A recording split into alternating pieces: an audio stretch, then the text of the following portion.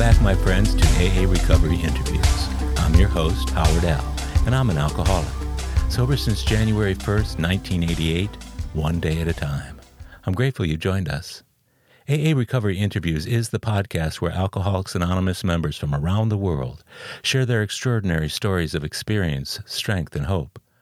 There are over 100 awesome interviews in this podcast series. I invite you to scroll through my past episodes on any podcast app to listen to them all. On today's show, my guest, Sean S., shares a story that should be required listening for any recovering alcoholic facing a devastating loss early in their sobriety. In Sean's case, he was 3 years into his program when he got word in the middle of the night that his brother might have been a passenger on a helicopter that crashed on the East Coast. In the frantic hours that followed, Sean's sponsor directed him to a 6:30 a.m. meeting at a local AA club. By the time he arrived, Sean had learned that there had been one survivor of the crash, but it wasn't his brother. Crushed by the reality of his brother's death, Sean tearfully shared with the group about this horrible loss of his younger brother, with whom he had been so incredibly close and had just seen on the previous weekend. Sean was enveloped by a group of people in a cocoon of love, empathy, and support. By the time he reached New York to bury his brother, Sean had received more than 100 texts and phone calls of support, including those from AA members he hardly knew. The lessons that Sean and his AA fellows learned from that terrible event ultimately turned out as a blessing to them all. To me, the God part of it all is that it was Sean's brother who'd convinced him to go to AA in the first place.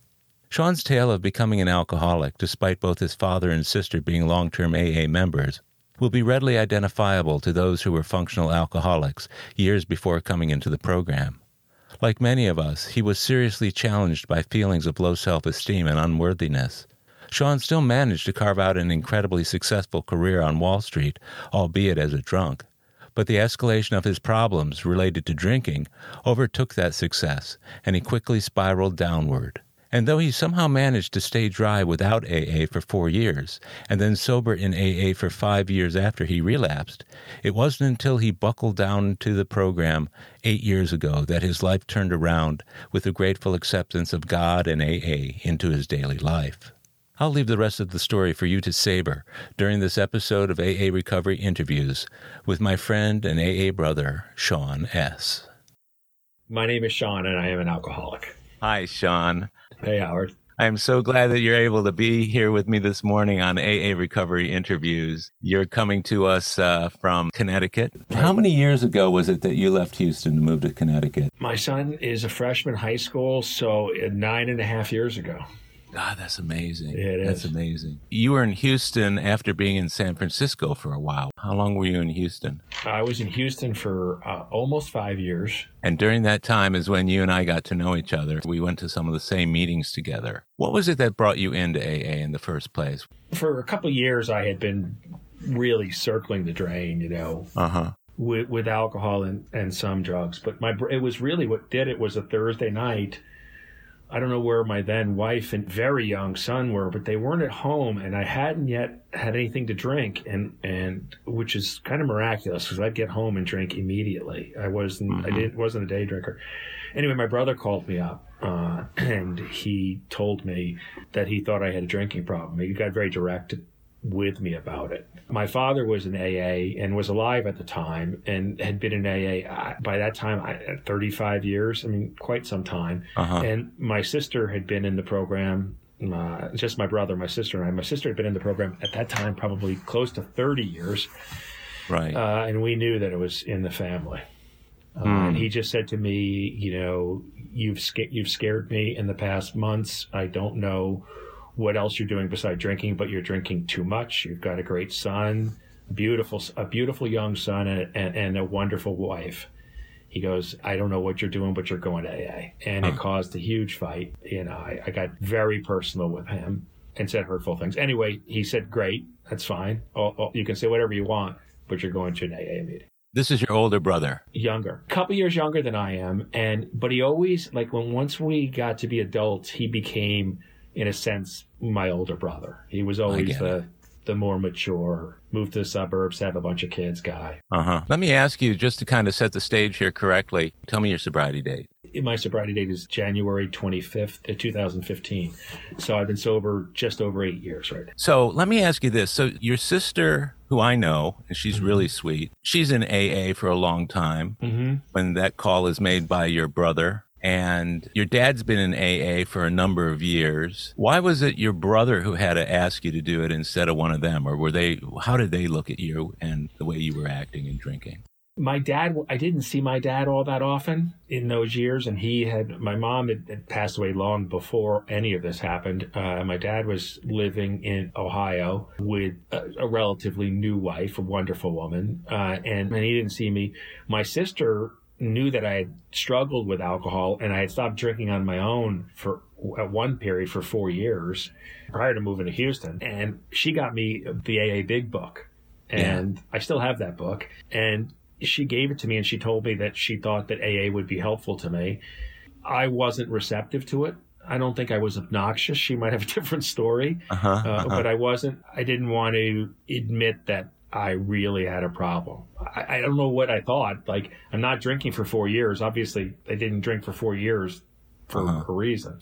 The conflict really was with my wife, who didn't understand why I hadn't listened to her, that it took my brother just one phone call. And that worked, because getting to that call again for a second was, she got home that night or the next day and said to me, and I told her about the call, and I didn't drink that night, and which was hard. And I told her, and Saturday morning I went to my first AA meeting. But that caused a lot of conflict with her. She was not happy about that I wouldn't listen to her, but I'd listen to my brother. When was that? I'll tell you, it was February of 2009. One of the things you and I have talked about in the past, and I've mentioned it a few other times in various interviews that I've done, and that is that sometimes it's really, really difficult for our spouses to understand why we will talk to somebody in the program about a certain thing that we won't talk to them about, or why we'll take somebody else's advice instead of our own spouse who's been with us much longer. How did you respond to her when she gave you that feedback? I think actually, surprisingly, with empathy, I understood her issue with that. And I tried to explain to her that, like, I grew up in an alcoholic family, and that my brother calling me out on it was extremely powerful. And it was. That there was always this implicit promise to each other that between my brother and I, who were very close, that we would, like, call each other out on the hard stuff. And he did. Obviously, now we're talking many, many years later. She's fine with it all. But it took quite a while for her to be okay with that. I want to be very clear about something. She found the meeting I went to. She took me to that meeting. I don't recall why. I think that she just wanted to be supportive. And she told me, I'm glad you're going. Like, you need to go. She just didn't like what it took to get me there. So this was the first time that you went into AA. When she took you to that meeting, how long did you stay sober after you went to that first meeting? You know, Howard, I'm never really sure. I was sober when I moved up here. So I want to say it was something like 5-6 years. Because I don't remember my first drink on the relapse.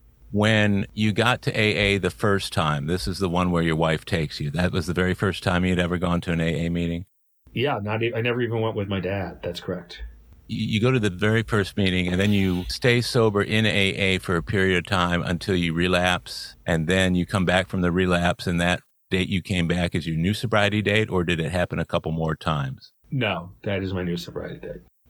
Now, when you went to your first AA meeting, obviously things had got sufficiently bad for your brother to say something to you about it. Had he been talking to you about it all along and then gave you that ultimatum? Or is this something that your behavior was occurring and he was not as aware of it as he was on the date that he told you that he wanted you to go?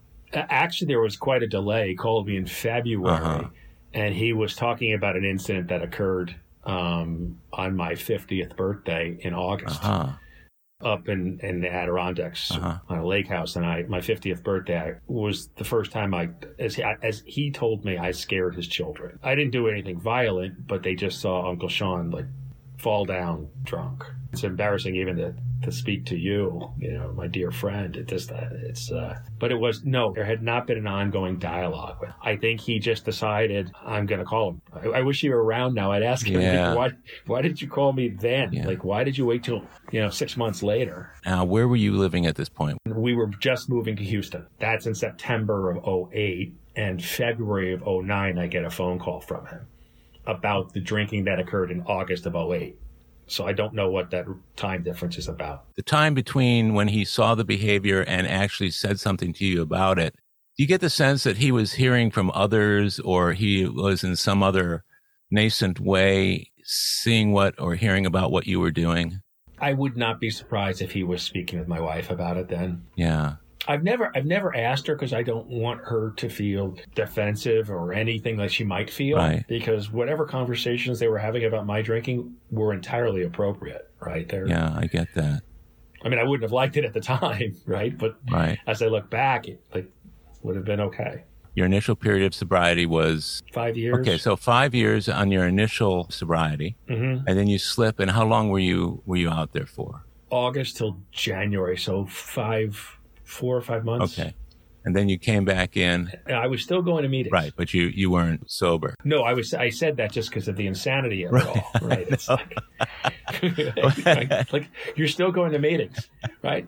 I wasn't telling anyone I was drinking. Yeah. I was saying, and if somebody asked me, I would say and then I would have known how much time I had. 5.5 years. I've got 5.5 years. Right. Like I was at those meetings. I didn't have 5 days, right? I would go from those meetings to a bar. That's tough. Cool thing about it is that the only requirement for membership in AA is the desire to stop. Even if you've taken a drink that morning or the night before, if you've got the desire to stop, then you're still welcome as a member. That's occurred to me many times.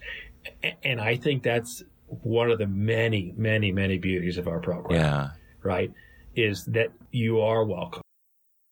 So we're talking about 2 periods of sobriety, the last one being your current one. We're talking about a short relapse of about 5 or 6 months. We're talking about what led up to you coming to your first AA meeting after your brother had said something to you about it. Mm-hmm. I'd like to kind of rewind here a little bit and take a look back at your family of origin. A lot of times people wonder, and I know I did early on, not so much anymore, but how people can have a parent who's very active in AA and they themselves turn out to be an alcoholic. You said your dad was in AA. What was your family of origin like, and how about the lineage of alcoholism within the Sean family? That I know of, it was only on both parents' side, it was only manifesting itself in my dad's drinking. Yeah. My mom enjoyed alcohol, but it was never an issue or a problem with her. It was growing up, like it was very obvious that it was there. My dad got sober the summer that I turned 13. Uh-huh. But when I look at, grandparents, and there was no issues that I saw, and I knew all 4 of my grandparents fairly well. Mm-hmm. But it was my dad, and my dad hit his bottom. He lost both parents. He was about to lose his job permanently. He was about to lose his family, his wife, 3 kids. And he went into his first AA meeting in July of 1971 and never stopped going to AA, never relapsed. And he died just a couple of months short of 40 years in the program. He was pretty public about it. You know how some people are pretty quiet about it. Yeah. And my dad wanted people to know that this is the way he's going to die. He's going to live and die. And he claims AA saved his life. It's like a big AA guy. Loved it. Loved AA. Do you recall when you were a child, when he first went in, what was his behavior like before he started going to Alcoholics Anonymous? Pretty awful, like garden variety drunk. He'd come home from work every day, very drunk. Like, he worked in New York City. We lived in New Jersey. He commuted. And he got off that bus loaded. It caused a lot of shame. He was, Cub Scouts growing up. He was a Cub master. And he'd be fall down drunk at meetings. And, the kids knew, and I got teased for it. I've heard of a lot worse, for sure. But it wasn't what I'd call pleasant. So your dad's behavior, was it ever abusive to you while he was drunk? No, he wasn't abusive. He was emotionally fairly absent because it's hard to be present when we're drinking, right? Was your mother around at that time? Mm-hmm. And he went into AA. It's interesting. What I remember vividly is that he was in AA and she seemed to get angrier with him. Really? And I think it's because of, well, we expect miracles, right? When people go in AA, we think everything's going to get better, right? Immediately. Mm-hmm. And I remember thinking, cut the guy a break. Yeah. Like he's trying to do the right thing. And then he tried to get back into being a parent, and my mom was having none of that. Right? It was like, where have you been for the past, whatever, 15, 18 years? What kind of stories were you and your sister and your brother telling each other or telling yourselves about your dad and his behavior before he got sober and then after he got sober? I think my mom did a great job with us in very trying circumstances. On top of his drinking, it wasn't unusual that there wasn't enough money. He always had a job, always had the same job. It didn't seem to be enough and we did live far from an extravagant life, but it wasn't enough. We heard this in a small house, as you often hear these arguments. So it was scary that we might not have enough money. She thought she was whispering when I heard, there was not enough money for food this week or whatever. But my mom told all of us that your dad is a great man. He just has a problem, and he has an addiction to alcohol, the same type of addiction that you hear about with regular drugs, is what she said. In a sense, when you think about this is the mid to late 60s and very early 70s, to say that that he has an addiction and he has a medical problem was pretty progressive, right, for the time. At least I think it was. And I think that she did a very good job explaining to us what the situation was. I was very, very close with her parents. I thank God for that, because I saw what a man should be like by my grandfather. And so I was very close with them. But my dad, I wasn't close with. I wondered, as a kid, how did you feel when you saw your dad drunk, either just when he came home from work or when he was trying to participate with you in some of the things with other parents and children? A lot of shame, a lot of shame, a huge amount of embarrassment. When you're a kid, it's like you think you're the only one that has a drunk parent, right? I'm quite sure if I looked around my classrooms, there were plenty of others. And I subsequently found out through AA just how many other kids had parents in the program. But it was, I just say a lot of embarrassment and shame. The anger came later. Anger toward him came later. Was this before you got into AA or after you? Before I got into AA. Okay, so the anger shows up later, but when you're a little kid, and you mentioned earlier about being ridiculed and made fun of because of your dad and his behavior. So then he gets sober in 1971. What was your feeling when he got sober? I didn't trust it to begin with. Why not? Had he tried before and failed, or what? On his own, but he had not tried with AA. He was, for lack of a better word, he was very proud that he picked up one Desire chip, right? That he walked in and he got it, right? We now know that that's just a very fortunate thing for some people, and for other people, they pick up a few Desire chips. What matters is where you are now. But I didn't trust it. But then I saw how often he went to these meetings, and I knew where they were. I started to get a sense of Thursday night is like the Presbyterian church, a couple miles from my house. I knew they were in church basements. And I look back now and I realize that he had a coffee commitment at one of these things, basically forever. He made the coffee, and there was some envy or anger that started to come out, because it sort of seemed that AA became his new thing, right? That was what he was tied to. And again, my mom said to me, well, isn't it better if he's tied to AA than he's tied to drinking? And I thought, okay, I hate when mom's that right, but she pretty much had that one. Yeah, that sounds like the Family Afterwards chapter in the Big Book, and all the things it discusses about, after all this time, he gets sober. So why is he not around us now? Well, because he's in AA all the time. Right. I can imagine a lot of those things in the family afterwards, are probably pretty salient in your situation. Yes, huh? yes, very much so. Your dad's going to all these meetings. He's no longer showing up drunk at home. Right. Did he change his behavior with regard to spending time with you or your siblings, or being committed in other ways that he hadn't been prior to getting sober? Yes. Yeah. It was noticeable. It's hard to remember because it's a considerable time ago. But yes, he did. He showed up. He suited up and showed up like just to everything, whether it was just picking me up after a school event, going to a school event, going to a baseball game of mine. He wasn't missing things. I remember seeing his books. We just had one bathroom in our house, and I remember seeing the Daily Reflections and reading the Daily Reflections. And I'm like, is he going to AA or is he going to church? And I asked him about that, right? I said, I read this book, and he said, he goes, it's actually a little bit of both. He goes, you got to believe in, he said, you got to believe in God for this to work. And it wasn't until many years later that I sort of understood what he was talking about. Yeah.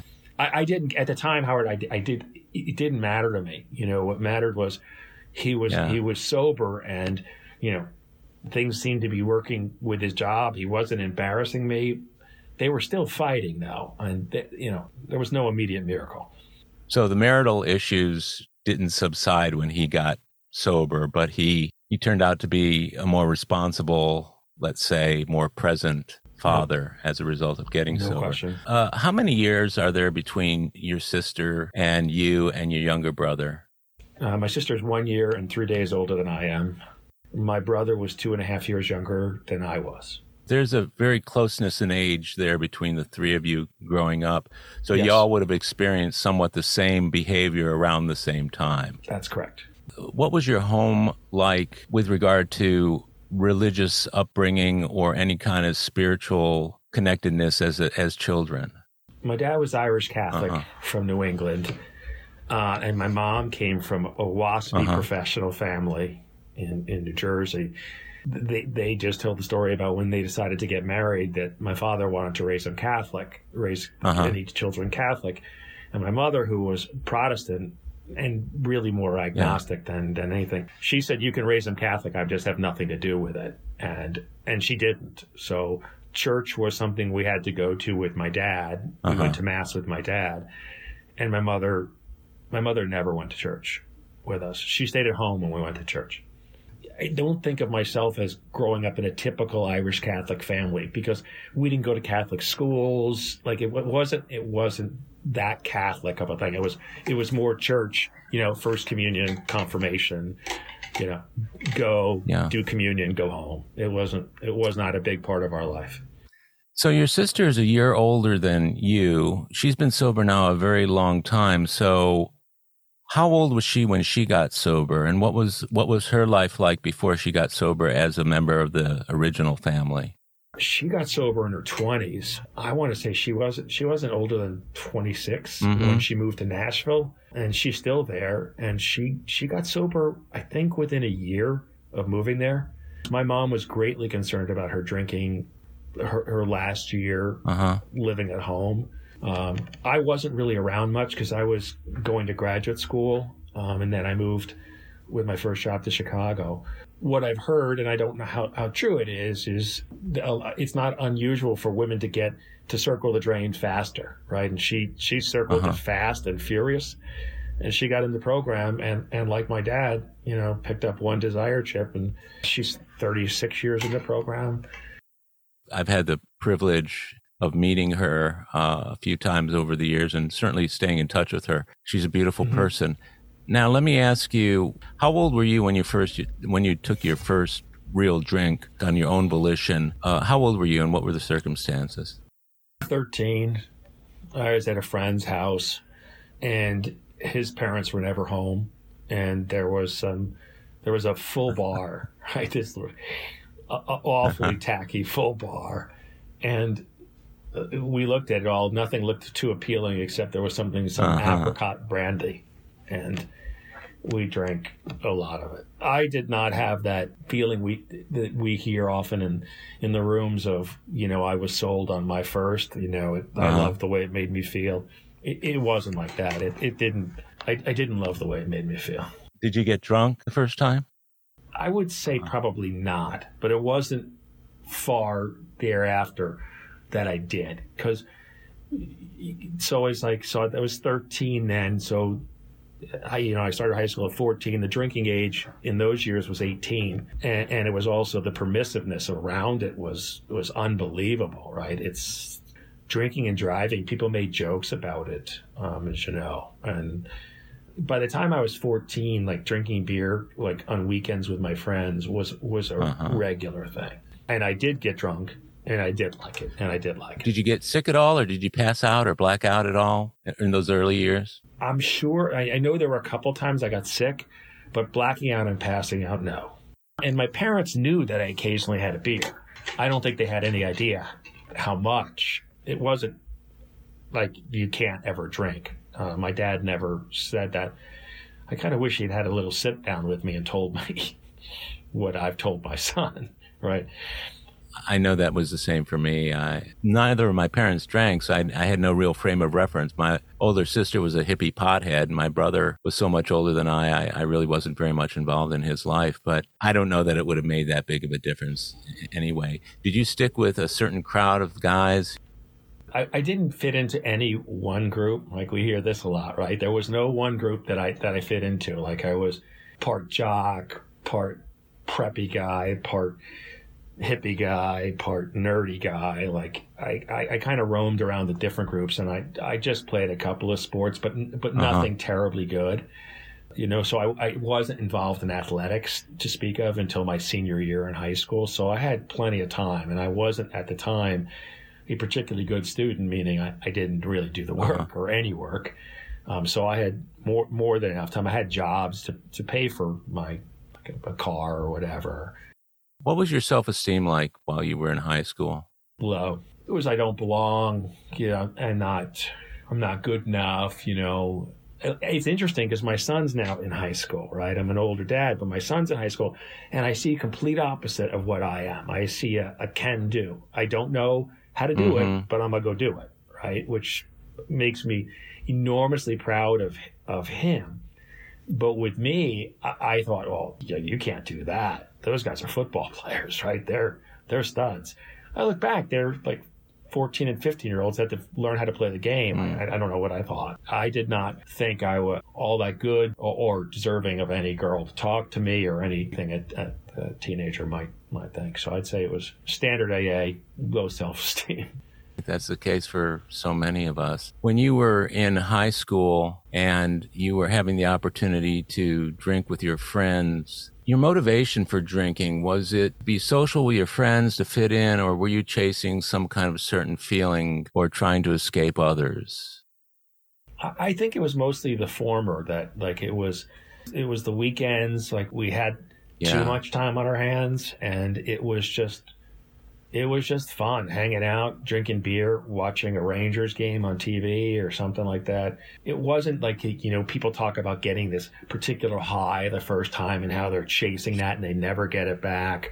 It wasn't that for me. I think I drank too much in high school, but it wasn't, I didn't drink an unusual amount for what was the norm in those days, which we'd consider a lot today. Was marijuana on the scene yet when you were in high school? It was all around. I didn't like it. I tried it. I either couldn't get high from it, or it made me feel completely the opposite of why people do it. It made me very anxious. Yeah, I get that. And always did. I mean, I tried it just again a few times during my life, and it never did anything for me. So no, high school was pure booze. Yeah, no drugs in high school. Okay, so the years after you get out of high school, can you kind of unpack those for us? I went to a local state college, which couldn't have been very hard to get into if I got in. Something happened there, Howard. It was I fell in love with learning. Yeah, I just realized just how cool school could be, and how much there was to learn. I'd always enjoyed reading, I always enjoyed the newspaper, but I didn't realize how much you could learn. And I was taking a class in European history, and I was blown away. I could go back to that college and tell you the exact spot where I was when I was walking, going, oh my God, this is like really cool. And I transferred to a better state college out of that one, and my grades just went did a moonshot. I mean, I became a really good student in college, graduating in 4 years with a high GPA and all of that. You know, I'd say that I drank what would be considered to be like not quite up to frat standard, because I didn't go to a school that had fraternities, but I drank a fair amount. The drinking age was 18. At the student center, there was a bar, and the bar opened at noon. You know, my self-esteem went up. You know, I was getting good grades. I was thinking, I would say more in line with who I was. I kind of knew who I was.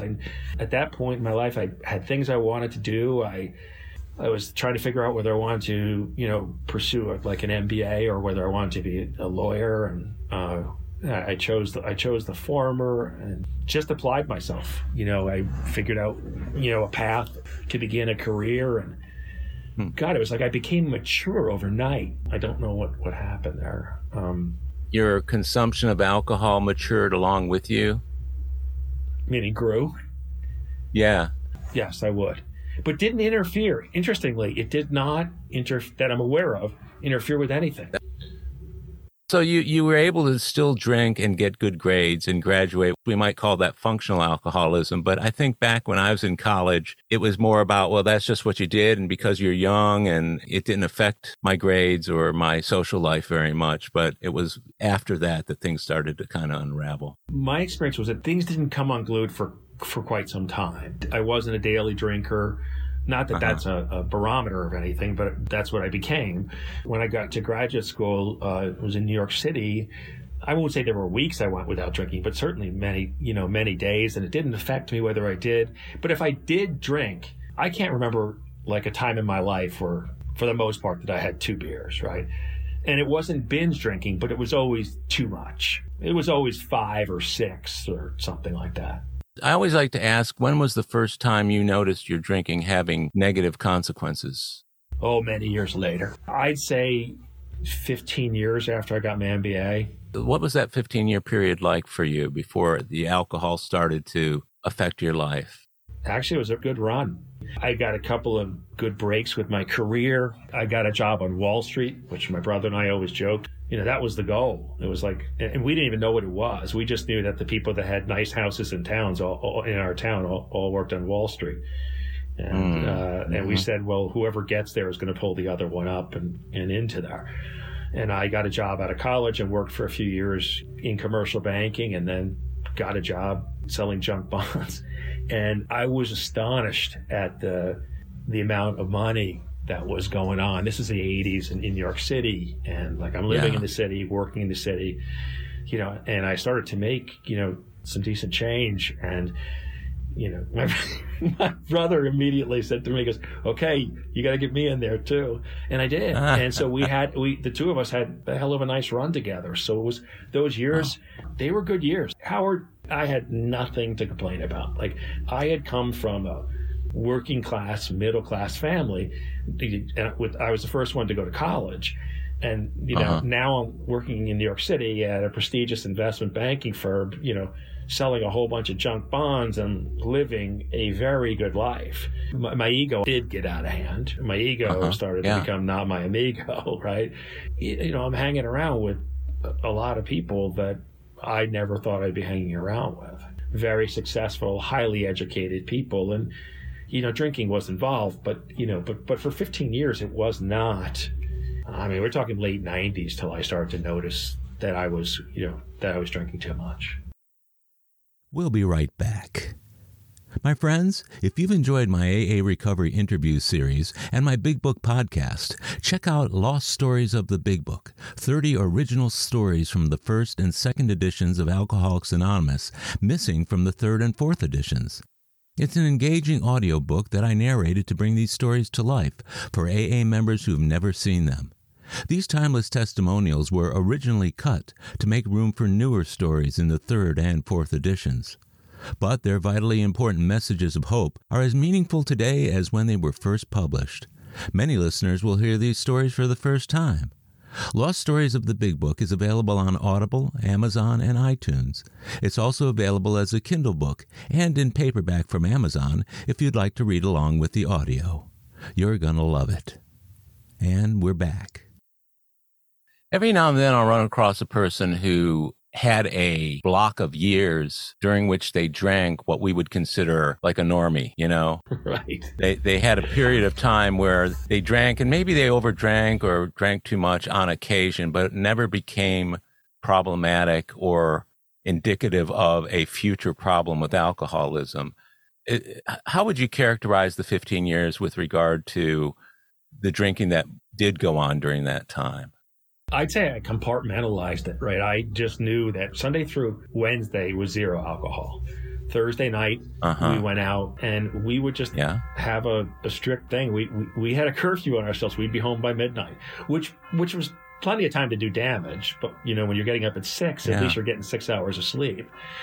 And then on the weekends, you know, it was a lot of drinking on the weekends, going out with my friends to different places in Manhattan and drinking, you know, fun music, you know, going to sporting events, you know, the Knicks, the Rangers, you know, the Mets, who were very good those days, a lot of that stuff. But alcohol surrounded all the fun stuff. You know, we don't disparage people who can go out and drink without consequences or with minor consequences, or who can go out and drink like normal people. It's when it starts to turn on us that the real problem is. Sounds like you had a lot of discipline during that time. If you were able to hold off to Thursday every week, that's a big chunk of time that you did not have a problem with alcohol. Maybe you were drinking excessively on occasion, but not often. So what occurred in those later years that started to lead you down the road towards the disease itself? You know, I've thought about this over the years. I think you go down to you get back to the root insecurity. It's like my successes in my career, they probably occurred too fast and too easily. Not because I was a superstar, but because I had this weird cross section of talent that industry was paying a lot for in those days. So I think that I started to believe that I didn't deserve it, right? That I was a fraud. You know, I'd go to fancy country clubs and I felt like I was going with other people that grew up in these fancy, you know, suburbs, whether it's Westchester County outside New York City or Fairfield County up in Connecticut. And I just felt like I didn't belong at these really fancy country clubs. And I just felt really out of place in certain things. Like when I was doing my work, fine. In New York City, fine. But there were certain places I went to where I really felt very uncomfortable. And that's probably where the drinking started to become a problem. What did alcohol do for those feelings that you had of the low self-esteem, the imposter syndrome, let's call it, where you felt like you didn't belong in and amongst all these groups of people? It numbed it. You know, a quick story. So I was out at some we had an outing, and it was a corporate finance outing, and we had up at some fancy club up in Westchester County. I'm living in New York City, and we go up there, and I, of course, I'm not used to country clubs. Didn't grow up with them. So I bring in my bag. I bring shampoo. I bring soap. I bring all this stuff, my own towels, like that, right? And so everyone's golfing. I don't golf. I play tennis, which... luckily I was decent at tennis, so I didn't feel like an idiot there not being able to play golf. So I play tennis, and I go in to take a shower, and I go into the shower, and the guys got the towels wrapped around them, and I go in the shower, and I'm the only guy with my own soap, my own shampoo, right? I got my own towels. I felt like everyone was looking at me. They probably didn't even notice. They did not care. So I took my stuff and I just threw it in the garbage can. And I don't know, Howard, I was so embarrassed, right? I do this. So I take a shower. I come out and I see somebody with my shoes, and I think they're taking my shoes, and they're not taking my shoes. Someone's shining my shoes. And I'm like, I've never had my shoes shined without asking to be shined. And, you know, that wasn't too often. Right. And I yelled at this young kid for what are you doing with my shoes? And he was horrified. All he was this young kid trying to make money shining everyone's shoes. And the people around me are like, what the hell's wrong with you, Sean? The guy's shining your shoes. Just give him a few bucks and like be done with it. And I apologized immediately. I said to him, I'm sorry. I didn't grow up with this stuff. This is all new to me. So like immediately thereafter that, like that right there was like a bunch of drinking, right? You know, just, I got to make that go up. Cat was out of the bag and that was, I'm a fraud. I don't know anything. Because you spoke about these people I was working with. I felt like all of them, which wasn't the case, but I felt like all of them went to fancy prep schools, went to the best colleges. All of them went to Harvard Business School or Wharton in my mind, right? They're all like the best of the best. That's what I felt like. So I felt like I went from being pretty much okay with myself to being far from okay with myself. Is it safe to say you could drink along with the best of them, though? And did that even the playing field for you? In what ways would that have been the case? You mean the quantity? Well, just let's say the frequency, the quantity, the behavior even. That I have. Like the behavior, like I could behave like I completely belong. Like it was a total put on. But yes, like, you know, Sean's a fun guy. Did it take the alcohol to do that for you? It took the alcohol to do that for me as the day and went into the night. Yes, it did. Were these the days of the 2 martini lunches or the 3 martini lunches, or those days had passed already? Those days had passed. Right. Okay. And you were also in a profession that people tended to eat at their desks and that kind of stuff during the day. Yeah, they brought your lunch to you because they wanted you. You weren't making money for them if you were away from a trading desk. You were on it all day long. And they didn't care what you did the night before. Okay. You could spend the 2 martini lunch may have gone away, but spending a fortune taking clients out didn't go away. Like getting absolutely hammered with clients did not go away. That was part of the whole deal. The whole thing was they didn't care what time you got home. They didn't care what you did. They didn't care what you spent. But you better be at the desk at 7 a.m. So tell me about how things start to unravel at the ending of this 15-year period.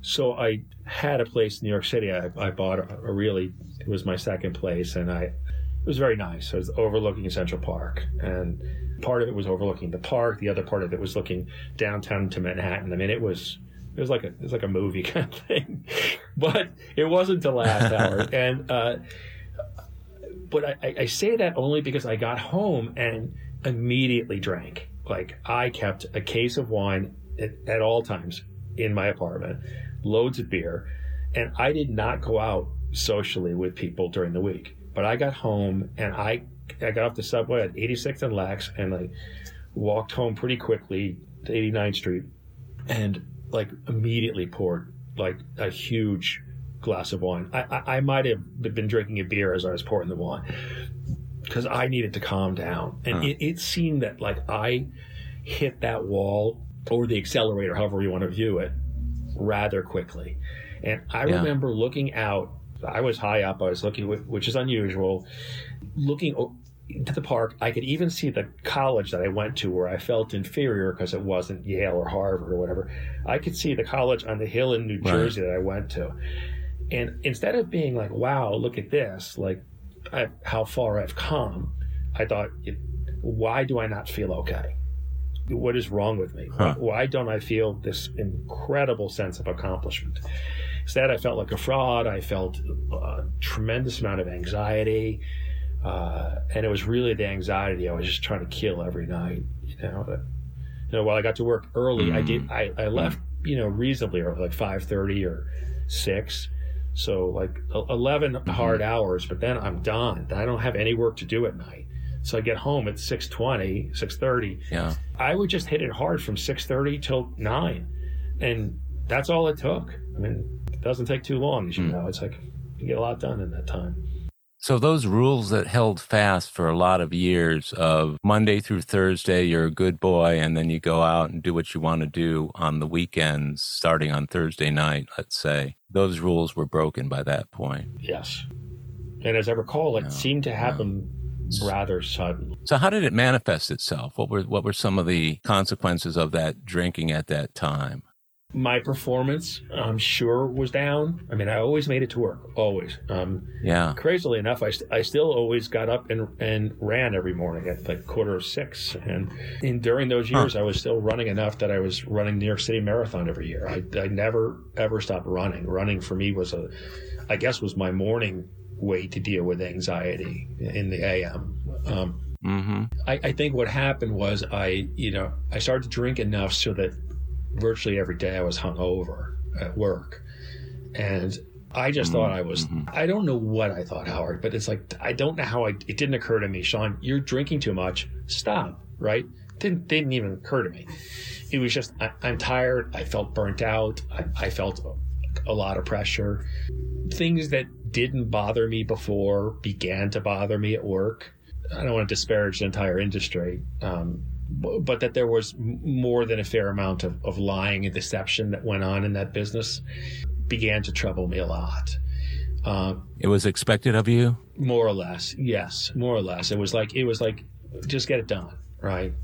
Don't violate laws, but get it done. So, yes. So there's a conflict there with your integrity and everything else. Yes, very much so. I'm baffled by how you could get up and run every morning with a hangover. So am I. I don't know how I did it. I think it was its own addiction that I had to do it, right? I needed to do it in my own head. So you're dealing with all this right now. You're drinking virtually every day. You said your performance was starting to slide. At what point did everything become problematic? I was single. I had enough money in the bank to quit my job. I was friends with the guy who I worked for a number of years. In fact, still am. I just told him I need to quit. I quit. And I had no plan, just quit. As I look about how accommodative they were with me, I think that I was probably solving a problem for them. But I quit, and so for the next several months after quitting, and they were like, just Sean's retired, he's had it, he's hanging him up, he's done. And at that time, it wasn't that unusual for people to retire early. I certainly did not have the ability to financially retire, but I had the ability to be okay for some time. I just kept drinking. And I wanted to learn how to fly, so I did start to take flying lessons. And this is where the first stop occurred. I started to learn how to fly. I became a pilot, and then when I was getting my instrument rating, there was one day that I had to do a particular flight, and I just couldn't do it. I went to the airport out in New Jersey. I'm still living in Manhattan, like a year later, and I couldn't do it. I just could not do it. I just stopped on my own. I just stopped cold turkey because I couldn't stand it anymore. And I stopped for 4 years, right there. Just on your own willpower. Yep. The fact that you were starting to fly and had the additional pressure of staying sober to be able to fly sober, was that a big influence? Yes. Because I know how much you like flying, and I just was curious about that. It got in the way of something it got in the way of a goal, and I still am very goal oriented, right? It was like I wanted to get this another rating, and it was like that day was in the way. It was because I was so hungover. And you obviously shouldn't fly drunk, but you shouldn't fly hungover either, because it's not like you've got all your wits about you when everything's out of your system. You feel like crap. So I stopped, and that lasted 4 years. 4 years. That's amazing. So would you say you were drinking alcoholically before you quit on your own willpower? Oh, yeah. Yeah. We do know people who are able to just quit cold turkey and stay stopped for a while. What was life like during those 4 years? Because I will use the word willpower, because that's what it was. It was willpower. It wasn't a fight every day. It became just another accomplishment for me. So my thing was, I am not drinking, right? I'm just not going to do it. And it became like my own, I've got 6 months today, or I've got a year, or whatever it was, 2 years. And I remember distinctly on 9/11, I was down in the city, and I was going to fly back up to my house in upstate New York. And a friend called me up on my cell phone and said some plane hit the airport wasn't all that far away from the Hudson River and all that stuff. So when I took off, I saw what was going on over there. And that day, when I got up to my house, I realized, you're grounded. I was like the last plane in America down, right? Or one of the last. And Oh, wow. And I remember thinking to myself, well, today's the day I could drink, right? Because like I just saw, like that's all I did was I just saw, who am I? I got nothing. I have no problems. Everyone that I knew and loved and cared about was okay. But that day I thought to myself I could drink, and I go, no, don't. You can't drink. And that was the only day I really gave it thought until 4 years later. And for no reason, I started to drink again. For no reason. Wow. If 9/11 isn't enough of a reason, I can imagine the kind of willpower you had at that time. Yeah, but that's all it was. All I was not drinking. Yeah, that's all it was. Well, and of course, to somebody who wants to listen kind of between the lines and convince themselves that if you have the right motivation and the right willpower and the right amount of determination, you can do it. Sean was able to do it, but it doesn't sound like those 4 years were exceptional years for you. No. They were just years when you did what you wanted to do, huh? Yes. They were very selfish years. Like I was just living my life for me without any strategic plan about where I was going. It was just living a sybaritic life, life was a sybarite or something. So this takes us up to the early 2000s, and you go back out after 4 years. How long were you out then before you came into AA? 5 years. You were out, you were not dry for 5 years, and then you hit AA for the first time? That's right. So what were the final days like in that 5-year period? And can you sum up that 5-year period? And what were the final days like? It didn't take long till I started to drink alcoholically. It's like, yeah. Really? The first night, the first time I drank, it was like quite a bit.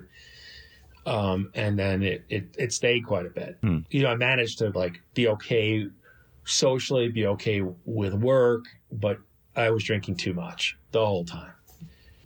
And in that time period, I moved a couple times. I moved to Chicago. Then I got engaged and moved to San Francisco and got married a few months after I got engaged, had my son 14 months after we got married, something like that. About things were happening fast, and the drinking was going on. Like feels like life just sped up and started to go by fast. And mind you, Howard, I had a lot of good things happening in my life. There was good stuff going on. I moved to Houston for a startup company that got to be extremely successful. And that was fun until it wasn't, right? I think that it was an exciting time in my life, but at the same time, like I had unresolved issues with alcohol, right? That the 4 years of not drinking, like all that was a pause, like literally was a pause. I didn't come back out and to start to trot.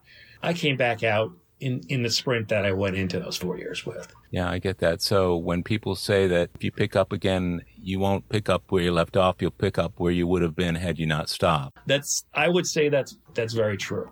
So at the end of this 5-year period is marked by your younger brother telling you that he wanted you to go to AA and you better damn do it. And that's when you first went. Yes. How were those early months and years in AA for you? I was kind of glad to be caught, right? It's like, it's like, I'm glad my brother did what he did. I'd say that they were good. I still had challenges there. I had a lot of work to do on me that hadn't been done, right? I was way behind emotionally on where I needed to be as a husband, as a father. But I loved the program. I mean, it was, I want to say, but by my second meeting, I met a couple of men that that gave me a list of meetings. They say, how often are you going to go to meetings? And I said, I don't know. They said, you're going to go every day. I'm like, okay. And they gave me a list of meetings in Houston, for every day. And they included, some of the meetings that you still go to. I remember so distinctly how much I loved the fellowship of the men, right? I was amazed. These guys showed up at meetings that I went to, and they greeted me at each meeting and introduced me to other guys. And this was something I really wasn't used to, like the beauty of the fellowship. Yeah. And that attraction, not promotion, that's what it was. It was like, well, these guys, they're good guys. They're cool, good guys. And like AA wasn't a bunch of like losers that can't drink. It was a bunch of winners that don't drink, right? So I love the program. So that was in 2009 and 2010, right till I moved out of there in the summer of 2013. Yeah, my brother died in 2012. How do you feel the quality of your sobriety was leading up to what we will talk about was an extraordinarily tragic event? What was your sobriety like? What was the state of your program as we go towards 2012? I'd say it was very good. There were parts that could always be better, right? But going to meetings, like talking to alcoholics, like that I was strong on, right? Some of the other things, reading the literature, praying, like less strong. But I was always like, I'm going to go to meetings and I'm going to like stay in touch with all these guys because that's what I felt was keeping me in a good place and getting me to a better place. And I remember you were in a pretty good place. I just wanted to confirm that because I remember the morning that your phone call woke me up. Wasn't it October of 2012? Yeah. Can you walk me through what that day was like for you and what happened? Yeah, I just spent the weekend in upstate New York with my brother and his then 15-year-old son, and I was there with my 5-year-old son. And we were on a lake, and we had a gorgeous weekend. Anyway, he had said something about he was going to go to some fancy course in New Jersey, golfing, and he was excited about being able to play. I think it's Pine Valley. I'm not a golfer in New Jersey. It's one of those fancy courses that's hard to get onto. Anyway, so we were just flying back. My wife, my son, and I had just landed in Houston the night before, and my phone was blowing up, as was my wife's. It was my sister-in-law, my brother's wife, calling up saying that his helicopter was missing. And I didn't even understand what she meant. His helicopter's missing. I couldn't process it. Anyway, quickly I gathered the information that he was flying in a helicopter back from New Jersey to where he lived in Connecticut. And the helicopter left and they didn't know where it was. A lot of phone calls, and, we put my son to bed, and I looked at the weather up where he was flying, and it was basically 0-0. There was no visibility. And I'm going, why was he even flying in a helicopter? And I just had a really bad feeling. Anyway, they found this. I found this during the night. It was a night where I didn't sleep, but maybe a half an hour, maybe an hour. They found the helicopter was down. So it was a drip of information over 8-hour period. And then they found that 2 of 3 people, there was 1 survivor out of 3 people in the plane, and we didn't know who that was. And then I got a phone call saying that another one of the wives got a phone call saying her husband was going to the hospital, which meant that my brother was one of the ones that was dead. And I spoke with my wife about what would Ty do if it were me, right? And we were already speaking about moving up here because he had 3 kids that were teenagers. So, you ask about my program. My program that morning was I went to a meeting that I never went to. It was I think it was a 6 a.m. meeting. And I went to that meeting and I was scared because I was almost certain that Ty was dead. And I think I raised my hand while somebody was speaking. I was completely out of turn. It wasn't like normal. But it's a Sure. meeting. Nobody cares. Like, you got to say something, say it. And I did. And, I'll never forget this, Howard. One of the guys in the meeting, Big John, who was in the Marine Corps, and he'd been in an awful helicopter accident. Like, he lost a lot of his friends over in Somalia, I think it was. And he came up and put his arm around me. And for the most part, I didn't know people in this meeting. And then I left that meeting crying. And then I called you. Chris was getting me a flight up to New York to get to be with his family.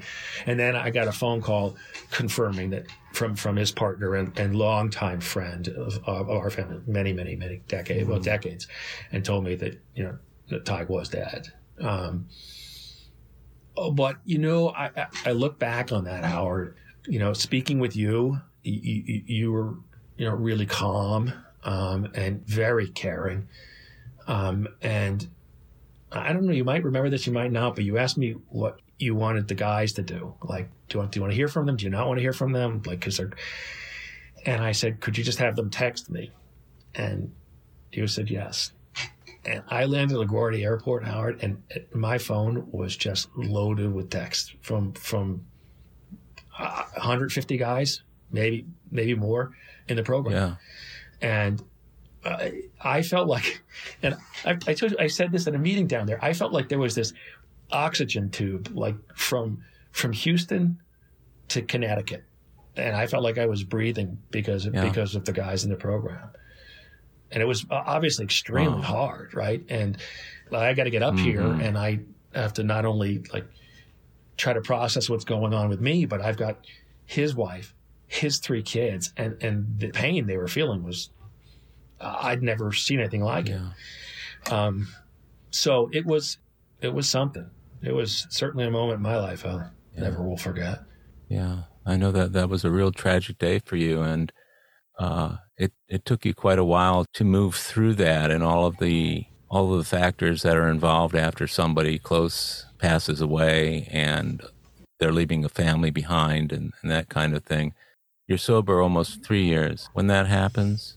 Yeah, and I go in, and this is the typical Irish Catholic. He's got a big, fancy house, right? I go in this house, half the people are crying, and half of them are drunk. I mean, it is, and it's crowded. There's cars everywhere, like everywhere. But I just made a decision. You know, my drinking, my sobriety stays. That's just, I'm on the plane. Like, and I'm crying on the plane, and the flight attendant asked me, can they do anything? And she just said to me, do you mind me asking what's wrong? And then another flight attendant told her, because I was yelling at somebody about, I have to get on this plane. They weren't going to let me on the plane. So she brings me a big brown bag loaded with vodka bottles and she puts it on my seat. Oh, no. Yeah. And she was just trying to be kind. I mean, she was just, this is a 8 o'clock flight. And I just said, please, I don't need this. Right. So, you know, I look and I just think about, like, you talk about, you know, the program being right there with you, right? And I thought, this is like testing time. Like, how good is it? And man, I'll tell you, like, anyone that doubts the power of AA and specifically of the fellowship, you go through something like that, you realize you're just not alone. Like, Tig left me, my brother, who I was extremely close with, left me. And yet, I felt like I had 150 guys rooting for me in Houston. I really felt that. And that got me through it. You know, it's like, and I needed to help his family. I was concerned about his kids specifically. But yeah, it shows that it works. So not drinking in that situation wasn't particularly hard. It wasn't like some heroic thing. So when you say, what was my program like, it had to have been good if it wasn't hard. I would say so. And especially being able to walk into a meeting that you're not a regular at and still see some men you know, because I know that particular meeting has guys from the meetings that you and I used to go to together. But to have that response, and I remember my phone was blowing up that day too, because everybody wanted to know, how's Sean doing? So you got through that at 3 years, and then how long is it until the point at which you slipped or relapsed, I should say? And what were the circumstances? Sure. It was probably 2 years. It was a while. I moved up here. I wanted to be around his family. And we really rallied like a big family. And there were some brutal times, but it was a lot of love, Howard. I mean, it was a lot. You know, it takes a village sometimes, and it took a village. But it was a couple of years, and then, okay, you realize you start to process things on your own. It's like, well, who are you? It's like, and then I start to feel like I was in the shadow of my brother, because no matter what I did in my life, my brother did bigger and better. Like he cast a big shadow.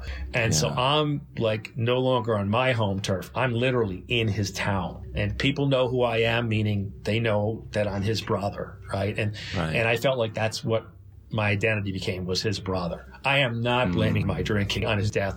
It just, after a while, I found fault in the program, Howard. You've heard this story before, too. Wherever you get sober, it's never as good. Like, yeah. I felt like I was in, like, Connecticut suburbia recovery versus Houston, like, real man recovery, you know? Well, yeah, and I remember you had plenty of reasons for not being able to go to meetings at that time, and you were looking to convince me to the extent that I would say, well, don't worry about it. You'll go tomorrow or the next day. Yeah, you remember. Yeah. Yeah, no, that's difficult for a lot of people who move. It's no wonder some people do move away from their programs. Is that pretty much your experience? Yes. I remember speaking to you about some of it and, you know, about me not getting something from a meeting and you saying to me, did you ever think that you might go to a meeting for someone else besides yourself? That someone else might need you there? And I'm going, God, it's just like, I hate when someone tells me something that's so right, you know? And I've thought about that over the years. You know, sometimes I do go to meetings and I go, you know, someone else might need me. You know, you have no idea. So you were starting to pull away from the program at that point. What did that look like? You know, a marriage that was failing, for sure. It had problems in Houston, as you know. And so my marriage was failing. My career was failing. The only thing that wasn't failing was this beautiful boy that, you know, that I've always been so blessed to have and still do. I couldn't see a lot of good in my life. I couldn't see a lot of reasons for being. The only reason I could see was my son. And I didn't want him to grow up thinking that, you know, the only reason dad thinks he should live is because of his son. I mean, you should have your own life aside from just your children. It started to go, Howard, and I was up at the lake and, you know, just a gin and tonic looked mighty fine. Out it came, and it was hidden through those months, or so I thought. Interestingly, I think that, like, you know, you hear about an allergy we have with alcohol. I never could drink what I used to drink. Yeah. And I'd have headaches within an hour of drinking. So it stopped working. Like, I mean, it got me drunk, but it didn't even make me feel good for a night and then like to deal with it the next day. It would be like if I was sneaking a drink at 4:30 in the afternoon at the lake, obviously it was always 3. By 8 o'clock, I was hungover. So it wasn't fun. And that went on for a bunch of months, as did my lies. And those lies really start to bother you. And my wife said to me, it sounds like you're slurring. And it's like, so she was catching me. Yeah. She asked me point blank one day, you were drinking last night and you have been drinking. So she got me that time. I said, yes. And that was all she wrote on that one. Is it my imagination, or did she call me one time and was concerned about you? I can't remember if that was her or maybe. I think she did. And I couldn't say too much to her because of, you know, the sponsor-sponsee relationship. Right. But I remember she was very, very concerned about you during that time. So you were out there for, you said, what, about 4 or 5 months? Mm-hmm. Yeah. Still being untruthful with people about being sober. Yes. I remember thinking that you were still sober, and then you told me about that. Yeah, I spoke with you about it, and this is what I recall. This is now a while ago, but I know at some point you and I spoke about it, and you said, well, you've got to be honest with people. I had and still have pretty much this similar group of guys. It's like what you have in Houston, just smaller, but this group of guys I run with here. And I went to our Wednesday 5:30 men's meeting. It's like it's our deal, right? And it wasn't my turn. It wasn't anything, right? It was like, well, I guess when I got something to say, I'm going to say it, right? And I told those guys, you know, that I've been lying to you all, and like I've been drinking, and like the reality is I got 1 day sober, and that's today.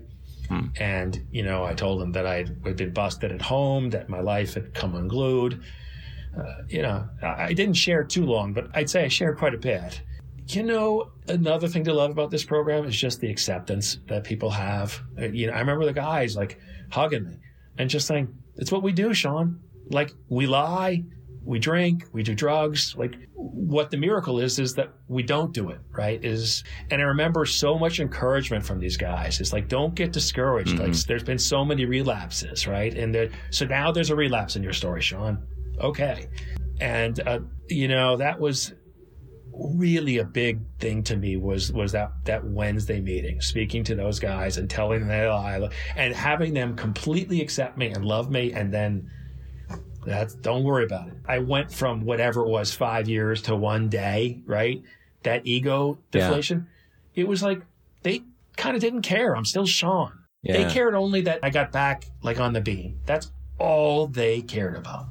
Yeah, and that was my feeling about it at the time too. Right. You know, one of the reasons why I think people gather around and are so supportive and non-judgmental is not only because that's what we do in AA, it's also, I think, a response to the courage that the man who's coming back in demonstrates by being willing to stand up and say, I slipped, I relapsed. Mm-hmm.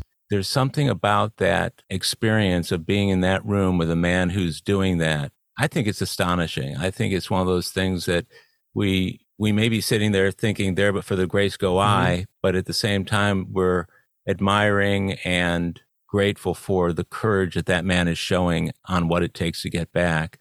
And who knows how many men saw that who may not have gone out because of being touched by your experience. I mean, that to me is always the gift in that situation. It's a gift that keeps giving, Howard, because now when I go to meetings now, so now we're 8 years past that, right? Obviously, I've been at many meetings, as have we all, where we hear that, right? So I see guys that I know that have some time. I see that they've relapsed, and I'm there and I go, been there. Done that. There's no sin in that. It's like it's okay. Your experience, strength, and hope, right? It's like there you go. It's like I've been there, right? And the empathy is something else. Yeah. As you look back over the last 8.5 years, can you name me one or two extraordinary things that have happened that you would look at as a direct result of a spiritual awakening or just your working of the AA program? Yeah, I'd say I got divorced, right? That marriage did not work. And the relationship that I have with my now 15-year-old son and with my ex-wife is startling. And so he's growing up while his parents were divorced. He's growing up very happy and not feeling like he's in a, quote, broken home. He's just in a different home. That would have been impossible to have as amicable a split as we have had, where we authentically care about one another in our joint raising of our son. So to me, that's a miracle. What I have, and so that's one thing is that unbelievable relationships that matter the most to me, right? And I have a happy, well-adjusted 15-year-old, nice, really just a nice kid who's just relaxed and knows he's loved, knows he's supported. His parents are just divorced and don't live together. We live 3 miles from each other, and we speak every morning about what's his day like and who's driving him, which sadly isn't going to last that much longer until he's driving himself. But, right. So there's that, and then there's just living outside of myself. My world does not revolve around me anymore, and it used to. It used to be, I want to accomplish this, I want to do that, like I. And it's helping other alcoholics. It's helping other people. How can I be of service in any way, whatever it is? Yeah. I would say I wouldn't have bet on it, but I wouldn't have even known about it to bet on it, right? So that's exceptional. And I think that anybody who's working as good a program as you appear to be working will speak freely of those kind of gifts in their lives as well. And so as I hear you relate to me a large chunk of your life that I wasn't necessarily part of on an ongoing basis, I'm so glad that you and I have been able to reconnect as a result of doing this particular podcast interview. I honor your sobriety and your story. I still, to this day, when I think back to that morning when you called me and how the program came through, that's still one of my fondest and most striking memories over the years. Would it be safe to say that we can boil that all down to a power greater than ourselves? Oh, we can. We surely can. Yeah, no question. It's not me, right? It's not me. When I see you working your program, I'm greatly inspired. And so I want to thank you again for doing this. I love you. You're a big part of my life. And I'm so glad that we had the opportunity to do this interview this morning. Me as well, Howard. You know, I love you. You know that. Thanks again, Sean. I appreciate it. Well, that's it for today's episode of AA Recovery Interviews. I want to thank my guest, Sean S., for sharing his story. And thank you for tuning in. If you enjoyed AA Recovery Interviews, will you please tell others how to listen to it? And please take a minute to give it a rating and review on Apple Podcasts. That will help others find us. Of course, you can listen to many more interviews in this series by following the podcast on Apple Podcasts, Google Podcasts, iHeartRadio, Spotify, Pandora, Stitcher, and other podcast providers. Or tell Siri, Google Assistant, or Alexa, play AA Recovery Interviews podcast. Or visit our website, aarecoveryinterviews.com, to hear every show, share your comments, and also contact us. If you want to email me directly, it's Howard at aarecoveryinterviews.com. By the way, this podcast strictly adheres to AA's 12 traditions and all General Service Office guidelines for safeguarding anonymity online. I pay all podcast production costs. No one receives financial gain from the show. AA Recovery Interviews and my guests do not speak for or represent AA at large. This podcast is simply my way of giving back to AA that which has been so freely given to me. The next episode of AA Recovery Interviews is on the way, so keep coming back. It'll be here soon.